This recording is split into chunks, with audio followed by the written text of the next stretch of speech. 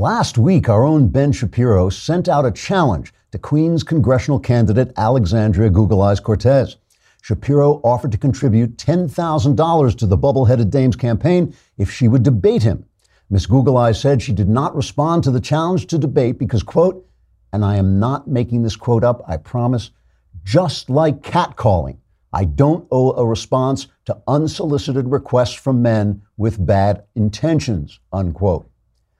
To check out this fluffy-brained doll's claim that Shapiro was catcalling her when he asked her, a politician, to debate, I went to speak to Ben at the construction site on Sunset Boulevard, where he hangs out most days. Shapiro, or the kosher Casanova as he's sometimes called, or sometimes the Levite Lothario, was busy shouting at the passing women, quote, hubba hubba, look at the brains on that baby. I'd sure like to get a look at your ideas, sweetheart. We could make beautiful conversation together. If we debated, I would crush your most cherished beliefs because I know you like your debates rough, hot stuff, hubba hubba, unquote. All right, that's probably just a general approximation of the way Ben actually talks, but, it's pretty close. Anyway, this being Los Angeles, many of the passing women seemed to be offended by Shapiro's remarks, and in fact, one of them responded, quote, don't get any ideas because I sure don't have any. After all, I'm a leftist, so I'm not that kind of girl, unquote. As for Miss Google Eyes Cortez herself, she says the encounter with the smoldering Shapiro in his red-hot game has triggered her and caused her to display signs of Me Too trauma. Bursting into tears, Miss Cortez told reporters, quote, I just feel so dirty and ashamed. I feel like everyone is staring at my ideas and thinking they don't measure up, unquote.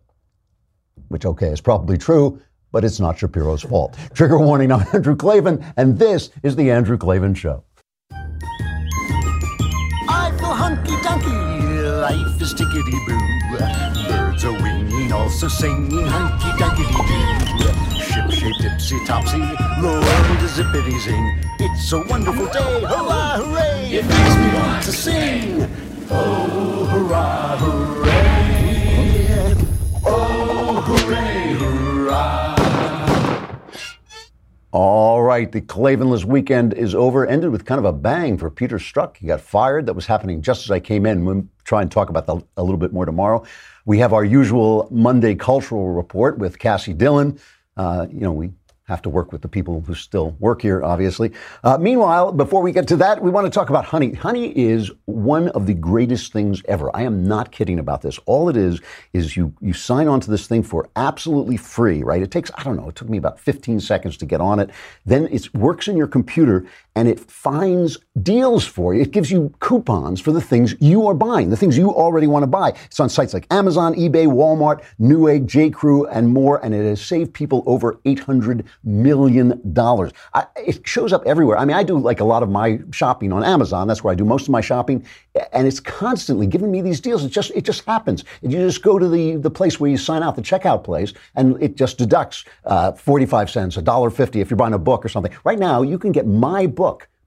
I just checked it before going on. The Great Good Thing. Go on, it gives you like $1.70 something off the book. You just for nothing. That's on top of Amazon's discount already. It's just terrific. There's no reason not to use Honey. It's free and it installs in just 2 clicks. Get Honey for free right now at joinhoney.com/Andrew. That's joinhoney.com/Andrew. No deals because it's free and then gives you all the deals you could imagine. Make sure you put in Andrew so they know we sent you.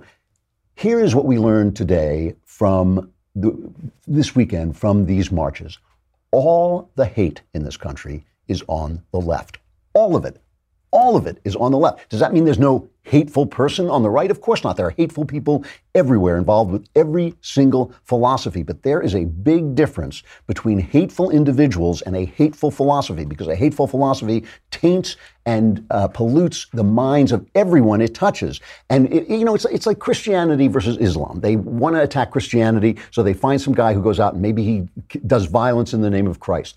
Does the Pope support him? No. Does a pastor support him? No. Does anyone in the Christian community, the mainstream Christian community, support violence in the name of Christ?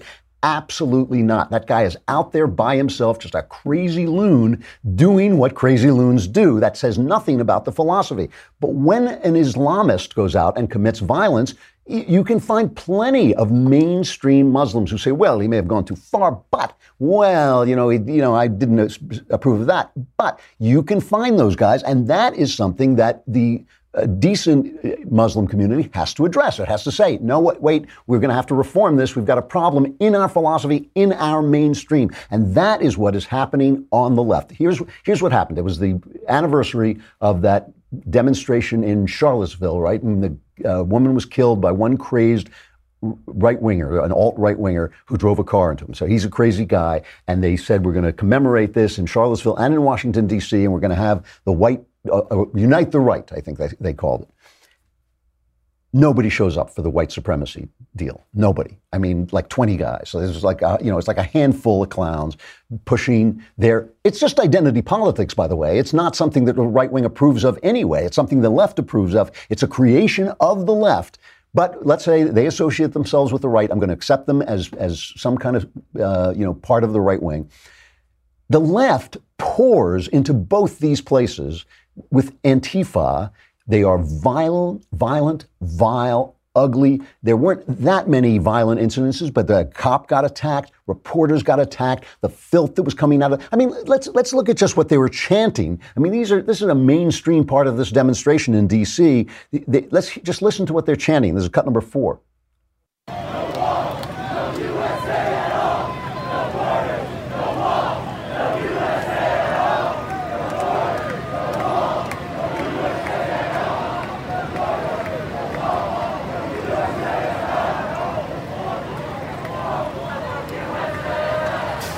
No border, no wall, no USA at all. No USA. They want the USA wiped off the face of the map. They want it to disappear. Is that not hateful? Yeah, I think that's hateful. If you said that about any other country, it would certainly be hateful. But that is mainstream. Well, let me put it another way. It may not be mainstream leftist thought, but the mainstream is on a spectrum with that and does not disapprove of it. Now let's listen to the speech by the right-wing guy. He describes himself as white identity politics. His name is Jason Kessler. He shows up to give this speech. It's pitiful, right? He's in his park. There's like 20 guys there. I mean, that's it. That's it. There's 20 guys there in favor of whiteness, I guess. Who knows what the hell they're in favor of? Listen to his speech. A lot of folks are deliberately misconstruing white identity politics today as something that's endorsing the KKK or neo-Nazis. And I think, in fact, there are a lot of people in the alt-right who are encouraging that by trying to be these cartoon Nazis and deliberately stupid and hateful. And I just got to say, I mean, I thank the alt-right to some extent for waking me up to the fact that my people had a voice and had people who were going to stand up for them. But I got to say, a lot of the jokes just aren't funny anymore. Give it a rest. We got to be honest. We got to be sincere. There is a way forward to help white folks, but we cannot be associating with hate or violence or oppression. So even the white supremacist is against white supremacy. This guy is preaching against hatred and the white supremacy. It's not, he calls it white identity politics. Fair enough, that's what he wants to call it. Even he is preaching against what the left is preaching against. Why is one side emboldened to go chanting down the street, destroy America? Why is one side emboldened and the other guy is basically tied in knots preaching against his own supporters? Why is that? It's because one is a fringe group. The white supremacy people are a fringe group. If you want to attach them to the right, they are way out there. Look, go ask Ben Shapiro what he thinks about white supremacy. Go ask the most right-wing politician you can find, Ted Cruz, Mike Lee, Louis Gohmert. Go ask him. Go ask him. Are they going to give him any credence at all? Are they going to say anything at all that supports them? No. But if you ask the people on the left about these guys, CNN, we'll talk about leftism. CNN has the, what do they call it? The lower third now? They call it the lower third, where it just says anti-hate groups. demonstrate. Do we have a picture of that? Underneath the demonstrations of the left, the anti-hate groups show up. The Washington Post says the same thing. Anti-hate groups show up as right-wing, white supremacy rally fizzles. Anti-hate groups. So Benny Johnson of the Daily Caller went out and asked these anti-hate groups what they would do if they came in touch with Donald Trump. Here's cut number 5. What would you do if Donald Trump showed up at this rally? Murder him? Murder him for the people? How about you, man? Man, I'll tell Trump to get on the floor and scrub those toilets himself, because he don't know how to clean. He needs to learn. He needs to learn how to clean? Scrub some toilets? Yeah. Murder him. I mean, he's America's Caesar, except he's a head. So, you gotta take him down. Trump! If it came down to it and it was a group effort, we'd have to do him like Gaddafi. Like Gaddafi? Yeah. What would you do if Donald Trump showed up? Yeah, no, I might wild out. You'd wild out? Yeah. Yeah? I don't with him. He's up. You'd him up? Yeah. To be honest, If I get a chance to, I would do that. What's that? If I get a chance to him up, I would. Chance to him up? You would? Yeah. Looks like you got a system right there. Yeah. All right. You better stick away. Blur that out. Yeah. Hey. How about you? What would you do? I'd smack him. Smack him? Yes. By the way, Benny Johnson, he was the interviewer from the Daily Caller. He's reporting now that the Secret Service is none too happy with some of these threats to murder the president. That's what they're talking about. They're out there spewing this hate, right? These are anti-hate groups, we're told. They're anti-hate groups. So basically, I mean, this is a country of 350 million people. So basically, in this country, they could find around 200 white supremacists. I'm sorry, but that is not an issue. That's not a problem, right? And who's to blame for all this? Donald Trump. Here is Chuck Todd explaining why Donald Trump is to blame. Look, I think we are in a pretty divided place today. I mean, I think we are probably more racially polarized today than we were a year ago.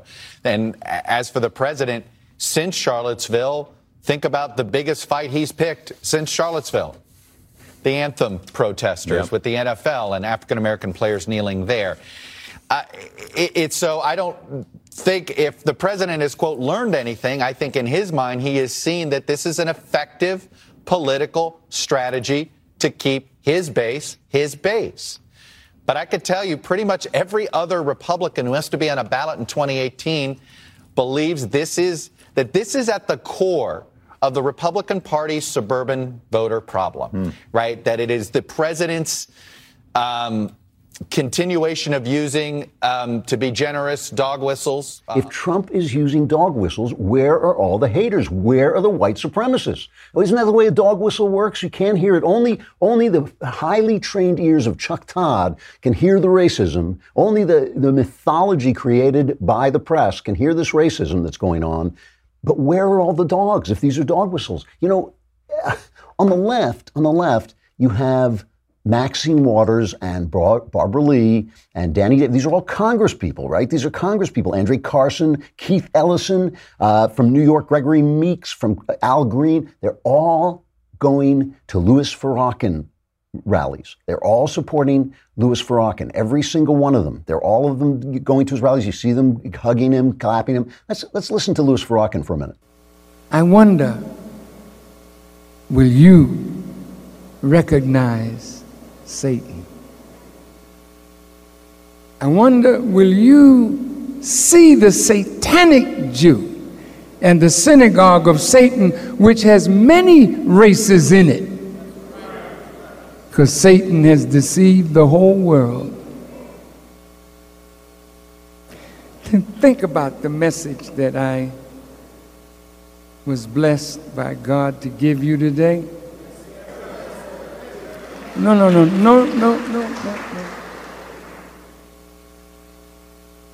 Think about what they're going to say when they have been so thoroughly and completely unmasked. Whenever you read that God has told the Jews to hear and obey, and they say, I hear and I disobey, that's Satan. Openly disobeying God. He's talking about the Jews. He's talking about the satanic Jews, the satanic synagogue. That's what he's talking about. He's not banned from Twitter. Alex Jones is banned from Twitter, but not Louis Farrakhan. He's posting that stuff saying, let's look at my takedown of the satanic Jews. That's what he's saying. And where are the right-wing congressmen showing up at white supremacist rallies? Where are they? Where are they? Where are the right-wing congressmen? They don't exist. But the New York Times does. The New York Times supports identity politics. They've got Sarah Jung on their editorial board who hates white men. Why is it wrong for this poor Jason Kessler to get 20 people together to celebrate white men if they can have on their editorial board this hateful person? The New York Times is Alex Jones. They are Alex Jones. They support the lies and the hate and the conspiracy theories with their Russian collusion. Their op-ed is one attack on Trump after another. They are Alex Jones. You work for the New York Times. You work for Alex Jones. The people you are with are Alex Jones. They're not banned. Their hatred isn't banned. And all the hate, all of it philosophically, all the philosophical hate is on the left. The hatred of America, the hatred of people who don't sign on, the determination. I mean, the reason they call Trump a racist, and as I've said, you've heard me pick on Trump a lot, but I've never said he's a racist. I don't think he is a racist. I think he's helping people in tough neighborhoods. He's been doing it from the beginning. The reason they call him a racist, though, is he doesn't toe the leftist line, and that's their whole routine. Let me just read to you. Let me just read to you the New York Times description of what happened, right? Called "Rally by White Nationalists was over almost before it began." Right away, why is that the headline? Why is that the headline? Why isn't it violent Anti-Fas takes to the streets, violent leftists take to the streets in anticipation of white rally? Why isn't it that? Why isn't that the line? That doesn't come in until long graphs down before they start to mention that. Let me just read the opening. After weeks of hype, white supremacists managed to muster just a couple of dozen supporters on Sunday in the nation's capital for the first anniversary of their deadly rally in Charlottesville, Virginia, finding themselves greatly outnumbered by counter-protesters, police officers, and representatives of the news media. But even with the low turnout, almost no one walked away with the sense that the nation's divisions were any closer to healing. This is the same thing as TikTok. Where's the division? Where's the division? It's hateful leftists. There are hateful leftists. There are large numbers of hateful leftists who hate the USA, who says no USA at all. Where's the division? Where's the division? There's no like hateful leftists and then a massive bunch of white supremacists on the other side. If there were, where the hell were they? Where are they? Produce them. Produce the evidence. Almost no one walked away. How do they know almost no one walked away? Maybe a lot of people walked. I walked away thinking, well, that's not a problem. Obviously, our problem in America is not white supremacy. It's obviously not. He goes on, he says, in Washington, the mere threat of another large turnout from the far right, coupled with a large turnout from the far left, among them hundreds of black-clad, masked, and helmeted anti-fascist protesters known as Antifa, seemed to indicate that the United States was not over its turn toward European-style politics by street protest. So that's essentially saying that it's like, it's like 1930s Berlin, and the left and the right are taking to the streets and battling each other. But where's the right? Where's the right-wing hate? It doesn't exist. It's only, all the hate is at the New York Times. It's at the New York Times where they're sitting in their editorial board with a woman who thinks white men should die, with a woman who thinks everything in America is bad because of white men. They are, and they are now promoting journalistic dishonesty in their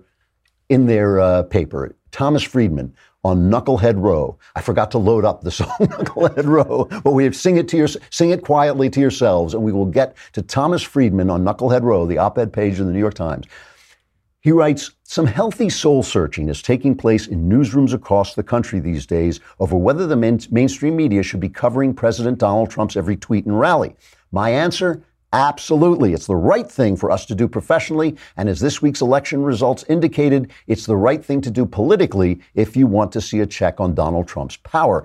It appears that it's the toxic lying, bullying, and unpresidential behaviors that Trump exhibits most in his rallies and tweets, which we in the media so incessantly cover, that is turning off the very moderate, best-educated Republicans and suburban women that Trump will need to hold the GOP majority in the House, let alone get reelected. So bring on the coverage. In other words, he wants Trump covered in detail because he feels it hurt him in the primaries. Remember in Ohio, the Democrat almost won and almost is good enough for the Democrats. So he was saying that coverage is helping him. So he's saying we should do what we have to do to get Democrats elected. That's what he's saying. Newsrooms across the country do what, and by the way, listen to what he thinks is turning the tide. He says, I want every American to know that 2 Trump supporters were This is a supporter with 10,000 people in it, right? I want every American to know that 2 Trump supporters were spotted at the president's last rally in Ohio wearing T-shirts that read, I'd rather be Russian than a Democrat. That's whom you're voting with when you vote for Trump. Those two guys wearing joke T-shirts. They're wearing joke T-shirts against the Democrats. They're not shouting no USA at all. That's who you're voting for when you read Thomas Friedman. That's who you're reading when you read Thomas Friedman. Listen to Friedman. Greg Gutfeld was making fun of him, saying, yeah, go ahead, cover Trump. It worked really well for you last time. And Friedman called Greg a moron. That's the first thing he goes on. Now, just listen. He's with Michael Smerconish on CNN. And here's Thomas Friedman describing his strategy. But that's the question I would ask is, how's it working in 2018? You see, what happened in 2016 was Donald Trump was running against Hillary Clinton.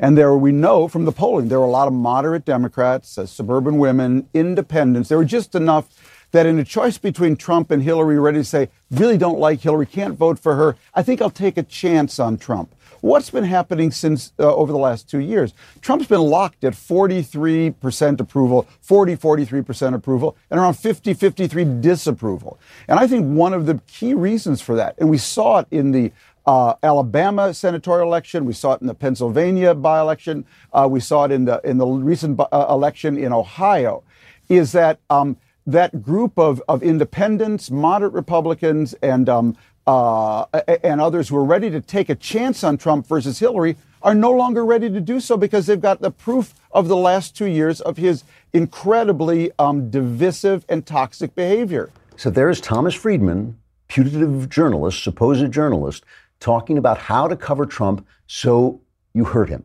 How do you cover Trump so you hurt him? And now listen to the question Smerconish asks him after this. So let me play devil's advocate. The polling data suggests that his standing among Republicans, I think the latest Gallup number is 89% approval. So where's the evidence of these moderate Republicans who are leaving? Isn't instead the explanation for both the Ohio 12th or the Pennsylvania special election that there's great enthusiasm among Democrats, but not that Republicans are turning their back on the president?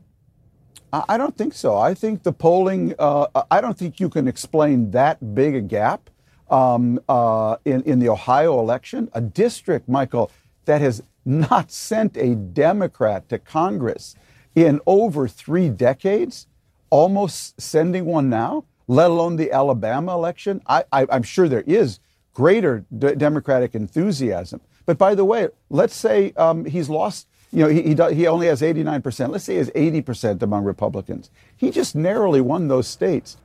So those are 2 journalists discussing. The other guy said, I'm playing devil's advocate. He didn't say I'm playing devil's advocate. Maybe we should just tell the truth. Maybe we should just report the news. Maybe we should hire some guys who support Trump so we get that's playing that would be playing devil's advocate, right? He's not playing. He's saying maybe it won't work. Maybe it won't work. Maybe there's another way. How do we hurt him best? They're on TV discussing this. And then, Brian Stelter's going to come on and say, no, we cover everything straight. They're on television discussing how journalists can report the news in such a way that it hurts Donald Trump. Where is this stuff on the right? Where is the hatred on the right? I mean, cops were beaten up by these Anti-Fas jerks. Reporters, was it NBC? NBC, I think, or ABC had an affiliate's audio cable cut, and they're screaming at the reporters. They're screaming to get your mic out of my face and all the foul language that they're using constantly. Hey, here, play it. Go ahead. Don't be shoving on people. What's wrong with you? Yeah, and get that out of my face. Hey, Yo, link up around here. I got it. Come here. Hi. I'm big. I'm his size. Hi, guys. I'm his size. That's rude, man. They cut his audio. They put out a statement that was unacceptable. They didn't cover it. They didn't put it out on the news. Who doesn't want to be seen by the press? Who doesn't want to be seen by the press? The people who are doing stuff that's wrong. Who doesn't want to be on camera? Who wants to cut your audio feed? Why?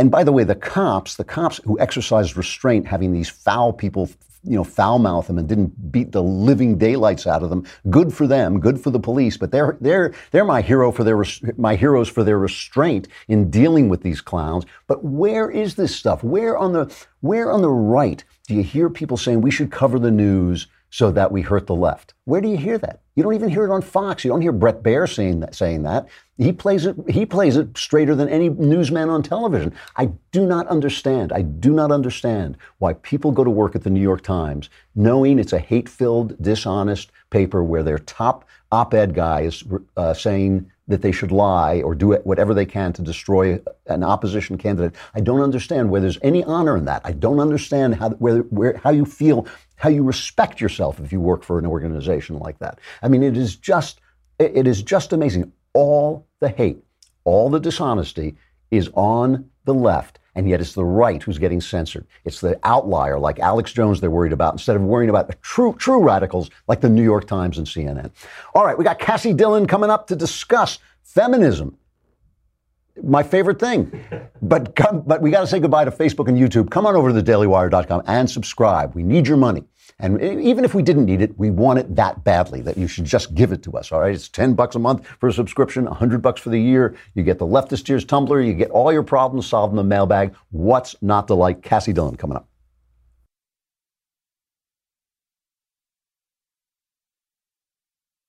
All right, let me introduce Kassy first, and then we're going to play the F is for Feminist, okay?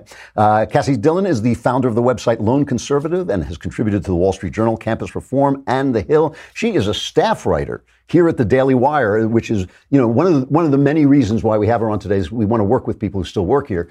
And so Kassy, I'm going to talk to you as an official woman. I'm going to talk to you about feminism. But first, I want to play my video from the Lefties Dictionary. I want to replay it in case people missed it. F is for feminism. F is for feminism. Feminism is a movement to end the unfair treatment of women by having women complain about every little thing until you just can't stand them. Before feminism, women were forced to stay at home, shaping the souls of a new generation until their children rose up and called them blessed. They weren't allowed to do important stuff like running the Amalgamated Widget Company while underpaying poor minority women to stay at home and shape the souls of a new generation, after the poor minority women had dropped their own children off at unclean, overcrowded daycare centers. Conversely, before feminism, men got all the breaks and were allowed to do cool stuff like work for a living and try not to sleep around, even though they really wanted to. Today, though, because of feminism, women have many rights they never had before. They have the right to miss the experience of raising their children by working 8 hours a day for a man who doesn't care about them before going home to ruin their children's lives by spoiling them because they feel so guilty about not having been there all day. They have the right to enjoy meaningless sex, just like men do, and then get incredibly depressed and feel as if they'd been used and treated like a piece of meat because they were used and treated like a piece of meat by men who enjoy meaningless sex much more than women do. They have the right to daydream that a man will come and rescue them and take care of them, and then feel guilty about it because feminism told them they're not supposed to daydream that, but they do anyway.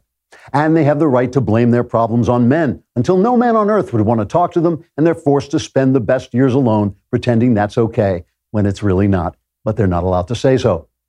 Before feminism arose in the 1970s, according to a recent not made-up study, women judged themselves to be happier than men.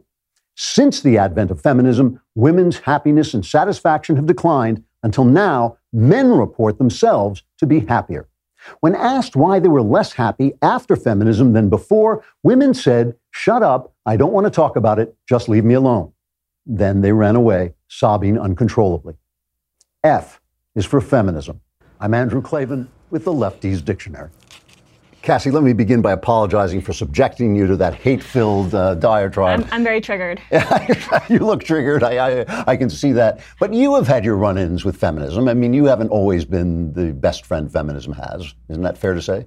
Well, I went to an all-women's college, so I had the run-in with all the feminists, different sides, intersectionalists, the people who are just second waivers, who's probably just me, and then certainly some people who wanted to push that into other people who just hated men. So I've run into it all. I had it on my very first day in college.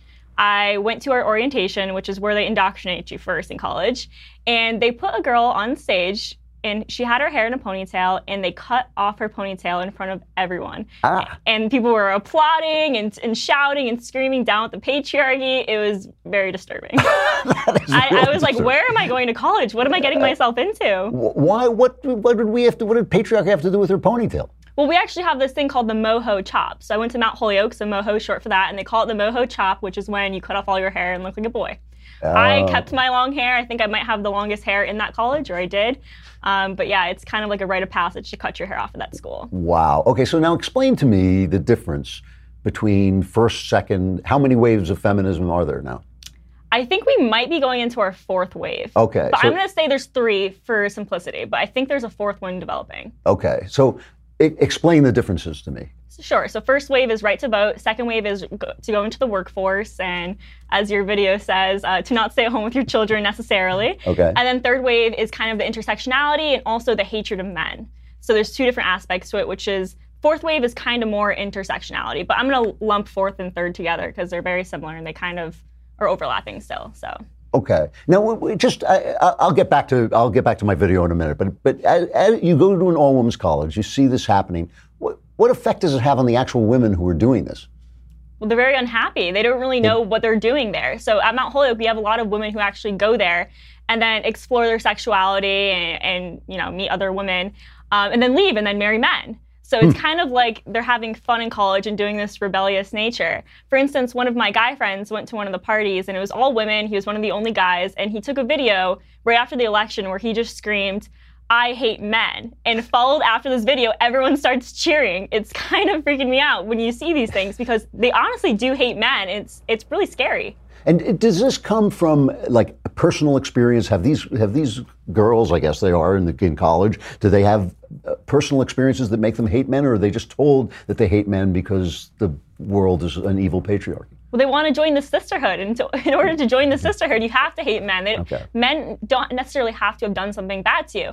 You see in Parents' Weekend that they show up with their fathers, and they're very nice to their fathers. But when it comes to men at the neighboring schools, we have to hate them. We have to talk bad about them because that's the only way you can prop yourself up as a woman nowadays. With third wave feminism is by hating men instead of propping up each other. Wow. Okay. So let's talk about this video, because I mean, here's the thing. I want everybody to do whatever he or she wants. I truly do. I mean, I want you to have your best life. I want everybody to have his or her best life that they want. Where do I go wrong in this video? Why should I be triggered? Well, I think your video is very humorous, and it does a really good job talking about second wave feminism. But like you said in the video, women are unhappy. And I think you need to go a little bit further and explain that because they're unhappy, which I do think that being in the workforce could make you unhappy. There's a lot of stress there. But I do believe in individualism, and if a woman wants to work, go ahead. Of course. But we shouldn't be taking down housewives, which third wave feminism does. How dare you stay at home with your children? You're not adding to the society. You're being lazy, which is what you hear from these feminists towards housewives. And I think the major problem is because they're unhappy, they're blaming it on men instead of blaming on them for not making career choices that would make them happy or having children. So I think the problem is they just need to stop blaming it on men and realize they're unhappy and try changing it. But obviously, I think women should be in the workforce. I mean, I'm working here with you now. Right. But then let me ask you, I don't want to get too personal, but I mean, when you look at what your best life looks like, do you want to have children? Let me ask that first. I mean, is that something that you want in your future? Absolutely. I come from a really small family, so I want to have a big family. I want to have like 6 children. Wow. And luckily in my career, I can take a few months off and raise the children because I used to work in a daycare, and I see the problem with infants who are away from their mothers at a really young age. I had 4-week-olds that I was taking care of that saw me and the other teachers as their mother more than their actual mothers. And I think that's a problem. But I definitely want to have a lot of children, and I plan on working as well, possibly, but definitely not right when I have the child. I mean, first of all, I'm delighted to hear a conservative woman say she wants to have 6 children. That is, I want us to reproduce as much as possible. So now you have, 6 children's a lot of children. But even 2 children is a lot of children. 1 child is a lot of children. Is there any sense in which, I look at little children and I think that kid, for at least the first 3 years of life, needs a mom. Yeah. And now that makes me obviously a patriarchal oppressor. Am I wrong? Well, I think that a lot of people nowadays are using the grandparents as being the caregivers, which I think is a lot better than having a daycare or even a nanny. So I think that's really important to have. So if you are in a family where you have that option, I think that's really important. But I do see the point of having a child with their mother at a really young age. That's why I think it's so important that millennials prefer working from home, which is what a lot of us do. Even at the Daily Wire, we have a lot of people who work from home. So I think there has to be a balance, and obviously there isn't a blanket solution to any of it. I mean, the other aspect of this is for yourself. Do you want to miss, do you want to miss your child's first steps? Do you want to not be there when those things happen? I mean, isn't that part of being a mother? I'm asking you. I'm not. You don't have to. You don't have to give me the answer I want. I just want to know. Well, as a 22-year-old, it's I do think about having children, but obviously I'm still young and not quite at that part in my life yet. But obviously, I definitely want to be there for those things with my future children. But then I think that when my children grow up and they can be like, wow, my mommy is on Andrew Klavan's show. How cool is that? You want to continue doing those things as well. So I think it really depends on the woman. But I do think housewives are some of the most honorable people out there because what they do is so important for our future. Well, this is the thing that really does bother me about feminism. A lot of guys are upset by what feminists say about men. But I don't really like feminists, so I don't care what they say about me. I mean, it just doesn't bother me. What does bother me is that they seem to me to be against feminine values, the things that women value. As I've hung out with plenty of women, and they don't value the same things that men value. They have a different hierarchy, of values. That seems to me to be a good thing. It seems to me a good thing that there should be two kinds of people in the world, one with one hierarchy of values and one with another. Do you feel, as a woman, under attack by feminists? Yeah, I do. And I think that there's some different aspects where women or feminists put women into boxes and don't let them come out of it in some aspects. And I think one of it is, first, the right to have a firearm, especially to be able to protect yourself on campus. Yeah. So that's something that feminists are like, women don't need that. We don't need firearms. Well, you're putting me in a box. I thought we're equal to men, so why can I not defend myself? I need an equalizer. I'm not strong as men.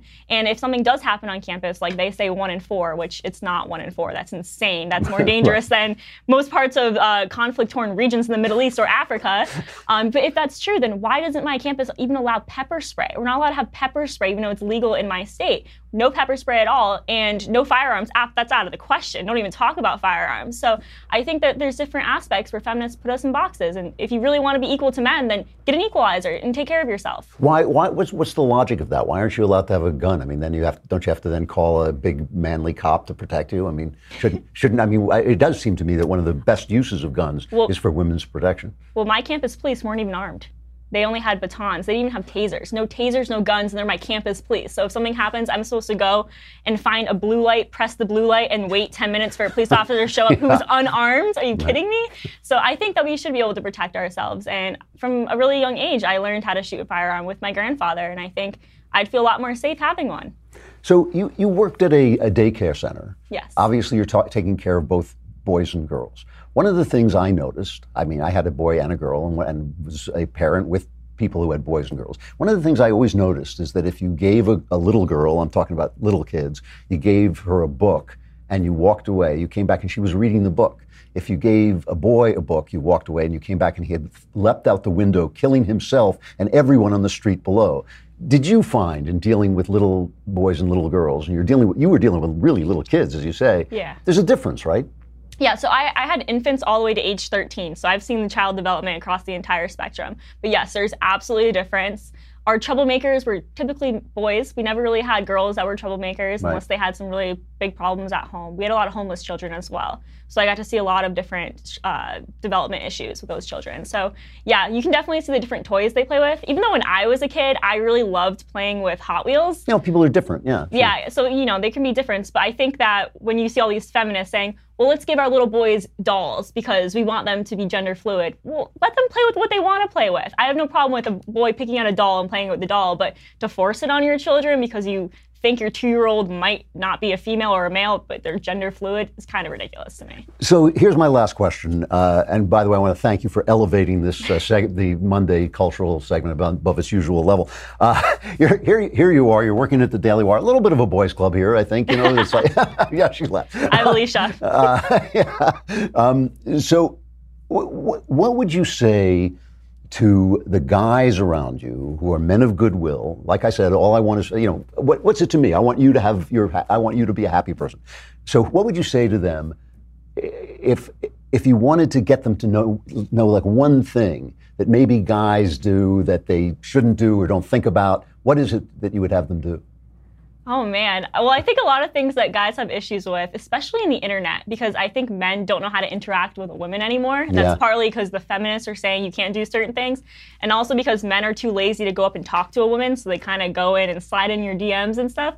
I think guys have a lot of social awkwardness that they really need to work out. They need to have more confidence when talking to women, but not be too overbearing where it kind of creeps me out. So I think that's one thing they need to work on, is how to talk to women.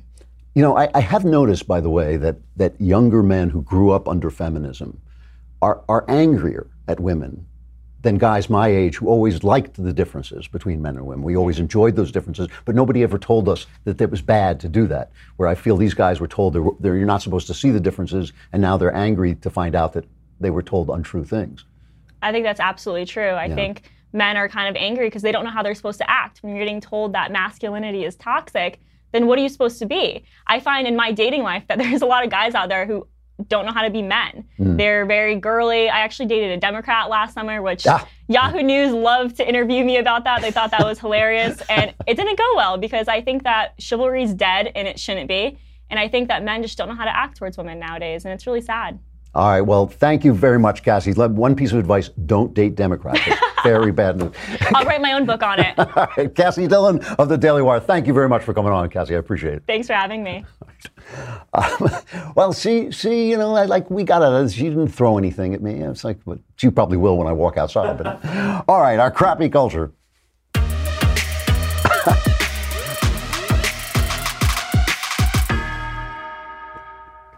So I gave a edgy speech on Friday to my friends at Young America Foundation. It was really nice because I went up to Santa Barbara, where I used to live, and it was a big lunch, and the place was filled with with donors to YAF, but also with high school students, and it was really nice because I looked over, and there at the table right near the speaker's podium were all the guys who used to beat me in tennis when I lived up there. All these guys going, yeah, he looks like he's slowed down probably. But it was really lovely to see old friends. But the reason I call it an edgy speech, because I knew as I was going up there that I was going to, the easy thing when you give these speeches is to serve out the red meat. If you shake your fist, if you condemn the left, you're going to give a successful speech and you know it. But I wanted to give a slightly more complex speech because I am, after all, an artist, and an artist's job is different than a political commentator. An artist's job is just to describe things so well that you kind of know what you should do going forward and what might happen going forward just because you've described things accurately. So I gave a speech about Donald Trump and how and why his worst attributes are helpful to the right, and what that means for us as conservatives and what it means for the future. And I knew that people who love Donald Trump, the kind of Dinesh D'Souza Trump is Lincoln camp, I knew they weren't going to like the speech. And I knew that people who hate him, the never-Trumpers who think he's degrading the dialogue and is degrading the office of the presidency, I knew they weren't going to like the speech because I had a lot of good things to say about Trump as well. That covers everybody. I figured there'd be, by the time I looked up at the end of the speech, I thought there'd be like one person who was just too drunk to get in. I was, I just wandered in. I don't actually belong to YAF, But actually, they were very, I was greeted with enthusiasm. And I just want to reiterate a couple of points that I made because I think that they really do talk about our crappy culture. First of all, one thing I said about Trump is that people always ask why Trump and Reagan can't be like Reagan, who was so elegant and so soft-spoken and so graceful all the time. And I said, Reagan was a creation of 40s, 50s culture, 50s, 60s, 40s, 50s. Those are the things, it's as you're growing up that the culture really shapes you and affects you. He was shaped by all the old movies, all the old ideas, the America of consensus, the American where the left and the right were basically fighting over the 50-yard line, but all agreed that we should be free. Trump, he is a product of 60s and 70s culture. He is a product of the left's culture. The left owns the culture after 1968. It is completely, the culture has fallen apart. They say, oh, well, he slept with a Playboy bunny. That's their culture. The right didn't want that. The right didn't want a world where people were sleeping around all the time. The right wanted a world of marriage, wanted a world of religion. It wanted a world of respect. It also wanted a world of heroes, and they destroyed that, and they created, it's the left, it's Hollywood that created reality TV, which elevates rudeness, it elevates conspiring against your neighbor, it elevates, just treating people like garbage. All that stuff is what Trump comes out of, and that's why I always compare him to Godzilla, where the Japanese set off the nuclear bomb, or a nuclear bomb is set off, and then the monster comes out. They set off the bomb. But what I said about this is the reason this has helped the right is because the left has corrupted the culture so badly that a person who adhered to politeness would be tied up in knots. They took over our manners and basically said it's wrong. It's racist to say there are problems in the black community. There are problems with poor African-American culture. They are the ones who said that's racist. They're the ones who said, if you say, hey, these Muslims have a little bit of a problem with killing innocent people, that you are some kind of bigot instead of just observing the world. They're the ones who made our system of manners a mental prison. And Trump, because he's a rude guy, broke through that prison, and that's why he has won the affection of so many Republicans. And I went on and talked about his character, which, look, you can love Trump all you want, but he bragged about committing adultery. He bragged about, being unkind. He's unkind to other people. Some of the stuff he said about Ted Cruz was really wrong. It doesn't become right because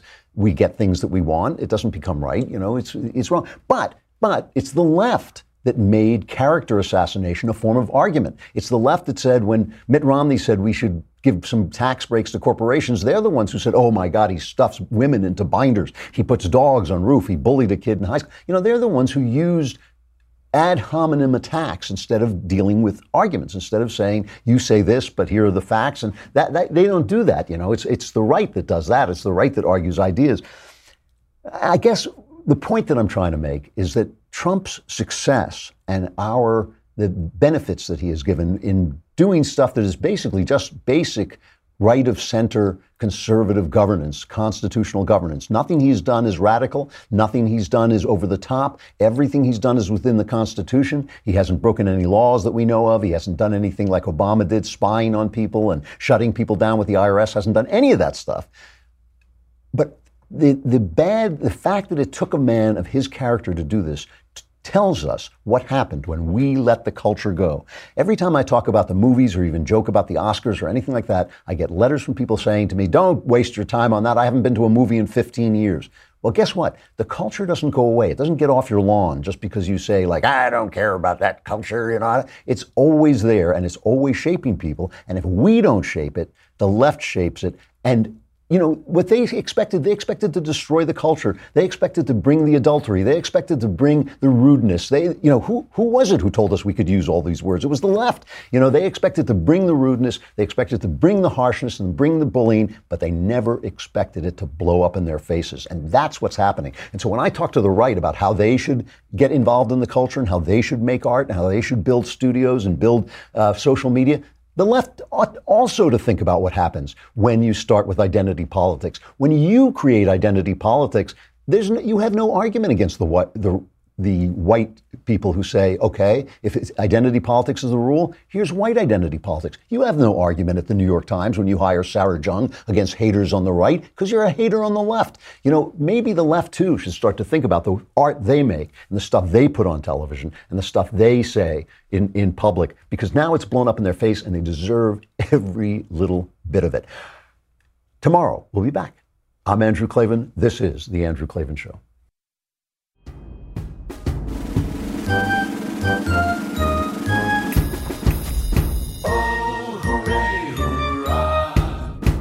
The Andrew Klavan Show is produced by Robert Sterling. Executive producer, Jeremy Boring. Senior producer, Jonathan Hay. Our supervising producer is Mathis Glover. And our technical producer is Austin Stevens. Edited by Emily Jai. Audio is mixed by Mike Cormina. Hair and makeup is by Jesua Alvera. The Andrew Klavan Show is a Daily Wire Forward Publishing production. Copyright Forward Publishing 2018.